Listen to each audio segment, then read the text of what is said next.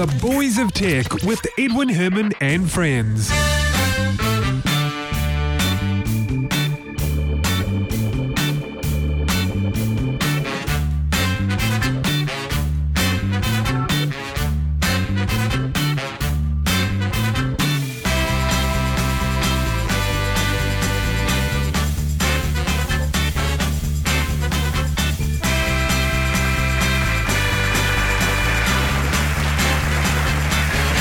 Hey, welcome to the show. Thanks for joining us. This is the Boys of Tech, episode 301 for Tuesday, the 18th of October, 2014.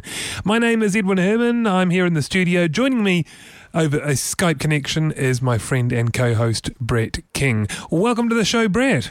Ahoy, hoy. Hey, Brett, you're sounding pretty chirpy this morning. Mm-hmm. I found 4 stories I want to talk about, and I know the first one. We're going to have a difference of opinions. So I can feel it already, and you haven't even said a word about it yet, and I haven't either. It's the hoverboard. And before you jump in, Brett, let me just explain to our listeners, there is a new concept product that's been launched on Kickstarter. It's a hoverboard, kind of similar to what you might expect, what you might have seen in the Back to the Future movies. Not anything like it. But I was wondering how long it would take you to throw in your 2 cents. And you just get on the skateboard-looking device, and it hovers an inch above the ground. There's a few details I've left out, such as the surface it hovers over has to be a conductive surface that is non-ferromagnetic, so aluminium, copper, that kind of thing. And so not grass, not water, not the sidewalk, not the road. Not anywhere that you would want to use a hoverboard. So, Brett, you're not sounding particularly enthused about this It's not product. a story. It's a nothing. Like, all of the Wired media put out a story about this thing. Oh, look, somebody's finally made a hoverboard that works. Yay. And they did it once and not a peep since. All of them had one thing, one story on it, a tiny story in pretty much every single case that points to the Kickstarter for this device. And of the few people who have actually tried it, they're like, yes, it hovers. Yes, it's got serious limitations. And it's really, really difficult to control. Okay, it's bad. One of the limitations I think you're referring to is it is battery operated, and its runtime is limited to 7 minutes. 7 minutes of hovering in an uncontrollable fashion, or a very difficult to control fashion. How long do you reckon you have to charge it for? So 7 minutes of joy for 2 hours, maybe more. Yeah, look, charge time. That's a good question. Okay, Brett, the reason I'm excited about and this... And also, on top of a conductive surface, how many people do you know have a large surface that is all made of copper or aluminum? Okay, look, here's the thing, Brett. If I was expecting this product to be something that I can buy in the store and use, I would be disappointed. But I'm not, because I don't expect that. This is a concept product. And you know what I see? With no purpose. No, there is. I see this. I see this being used. I'll tell you exactly where. At a fairground attraction. That is the only place, and you could get far cheaper attractions that are going to last for far longer. That may be so, but I still think... Look, how much is the power bill going to be for the place that has to not only charge all the batteries for this, but the outlay cost for all of the extra batteries they're going to have to buy for the 7 minutes of joy somebody's going to get? I don't know. The liability insurance they're going to get for the 6.5 minutes it'll take before the large person standing on it has the board suddenly give out, hit the ground, and them faceplant. Come on. It's a non-event. Look, if I'm at a fairground and I'm looking at the bumper cars on that metallic surface or a different metallic surface and see the hoverboards, you know where I'm going to go? I'm going to go to the hoverboards. I'm going to give that thing a go. Yeah. No, you're not. Because it's not going to happen. Not going to happen. It is a non-event. It is a non-event. Look, they're getting something to hover over some copper or aluminium or some other non-ferro... Yeah, and the first isn't that cool? idiot who who pledged to the Kickstarter for 10 grand each get one of these boards in October 21st, 2015. I don't know. I'm excited. And they Look, get their they were 7 asking for minutes of joy for 2 hours worth of thing, and their broken noses, and all of the other associated things for this thing not working as a hoverboard. Look, It's a non-event. They were asking for $250,000. It's well over 300,000. It's heading towards 350, 400. Maybe might make it to 450. Indeed, for something that hovers over metal. My God, we have had maglevs for years. The first patent on magnetic levitation is 109 years old. Not new technology. Yeah, but is this using maglev? Yes. It's using eddy currents. It's inducing current in the conductive surface to repel the rotating magnets in the engines themselves. Yeah, but never have we had it in a device that is not a lot bigger. It is thicker, I know this, but not a lot bigger than a skateboard. We've never had it in such a small device. We're talking because nobody's thought to do it, because anybody who's thought of it has gone, well, the battery power is going to last for a couple of minutes, and only an idiot with vast amounts of money that could be going to some better cause would want to buy one. I think it'd be a lot of fun. And, I realise you can't use them as they did in Back to the Future. I understand that. It is not a hoverboard. As a it is a attraction, board that hovers, but it is not a hoverboard. As a the technology is not new. It's a cool device. I like it. I'd love one. I wouldn't... Look, I'll be honest with you, Brett. Well, I'm not going to fork out $10,000 US, but that has magnetic levitation in it, Ed, yeah, you give me 10 grand and I will pick up one of those novelty pens that hovers in its holder from the $2 shop. Yeah, I know, but... Magnetic levitation has existed for a very long time, and this is not a new concept. It is a novel way. The biggest part about this is it was an architect who came up with the idea so that he could levitate houses to stop them from being damaged in an earthquake. And I would have thought the architect would have realized that the conductive surface is still connected to the ground and it is still wobbling. And so the induced current is going to make the induced magnetic fields is going to make the house wobble anyway. No, I don't think it will, because the magnetic... No, it won't. Because it's only being induced where the source of it is. It doesn't matter where... Indeed. And so where in the areas where that suddenly conductive surface has moved away, that part of the house is going to fall to the ground, ain't it? Yeah, but you only need an extra, I don't know, half metre or so. Really? I don't know. Look, that aside, I think this is a cool thing simply because it is kind of like the Back to the Future thing. It is not, and not even close.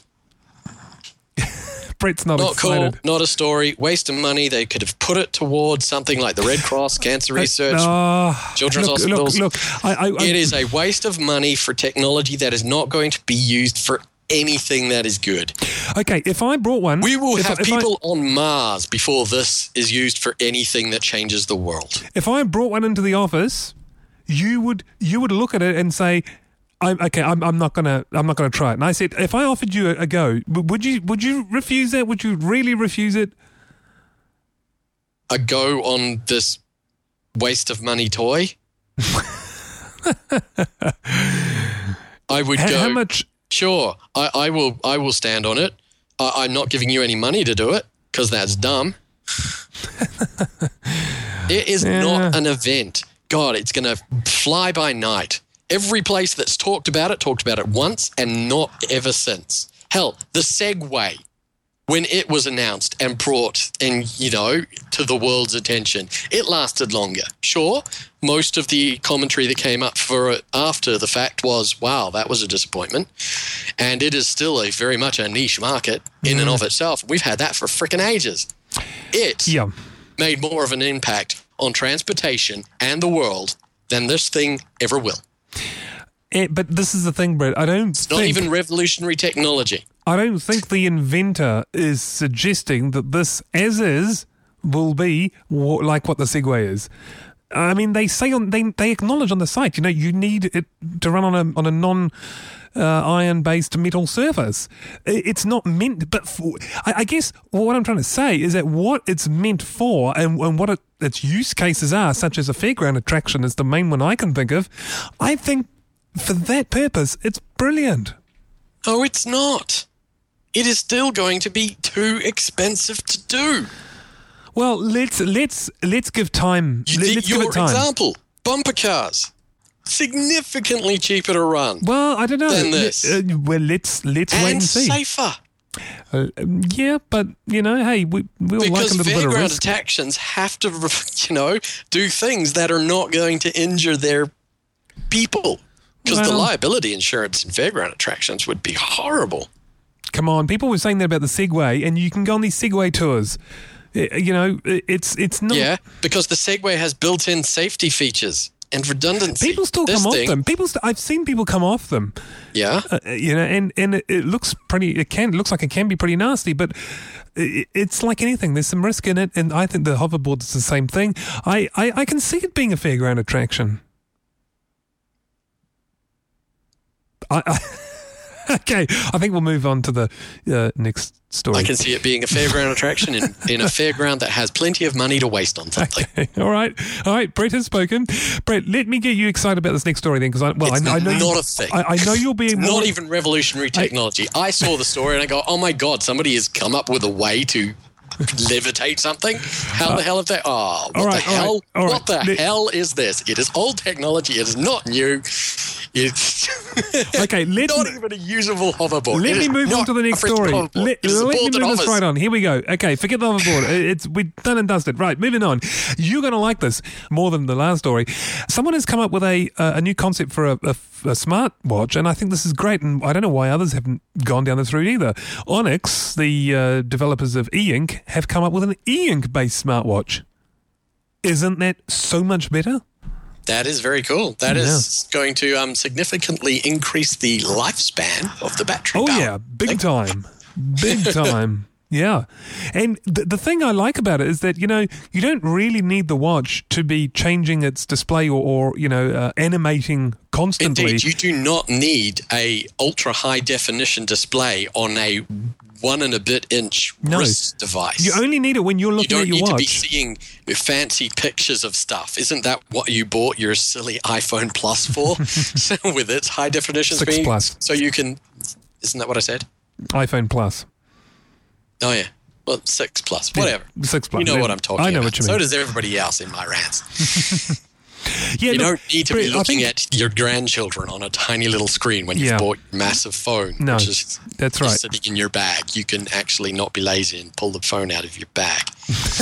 No, you're right. I agree with you. And Brett, with a bit of smarts, the phone can figure out whether you're holding your wrist up to look at it, and it can do a quick update then, This thing could last for a long time on one charge. Yes, it could. And not be the thing that you take off in the the evening, put on to charge, and then forget to put on in the morning. Exactly. You said it. I agree with you. I'm so with you on this one. I was so opposite opinions on the other story, but I'm exactly with you on this one. It's a very cool device. It's a very cool idea, and I'm surprised nobody thought of it sooner. Yeah. Well, Onyx. They're all, we got to have a flash color screen. Blah blah blah. Hell's no. No, it's a freaking watch. Not for exactly. It's on your wrist. You use it for answering calls, maybe, and looking up other bits of information. And the rest of it should be taking to the device that your smartwatch is paired with. Exactly. So Onyx have done this. It is only, we should say this, it is only a concept one at this stage, but like the hoverboard, it doesn't have a touch screen. It's got buttons on the side. It is not going to be necessarily a production release. It is a prototype. So indeed. It's a prototype, and they are going, of course it can be touch enabled, but yeah. So what we're saying is watch the space, right? Because this will develop into something. Indeed. If they can, if there's a lot of hype around this, we might see other manufacturers looking at e-ink as well, and so we might see smart watches that you can put on your wrists and keep it there for a week before you need to take it off and charge it. Wouldn't that be radical? That would be like an actual watch. Yeah, exactly. What watches are supposed to be like. Indeed. They're supposed to be, you put it on, you forget about it. Yeah.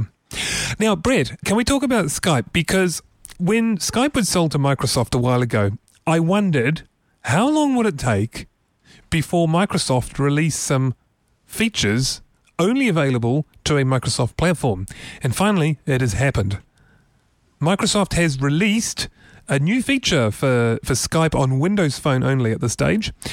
And it's a little doodle feature where you can do a little doodle and send it across to any of your contacts. So the feature itself isn't groundbreaking, but I guess the angle the angle I'm taking on this... graffiti. Yeah.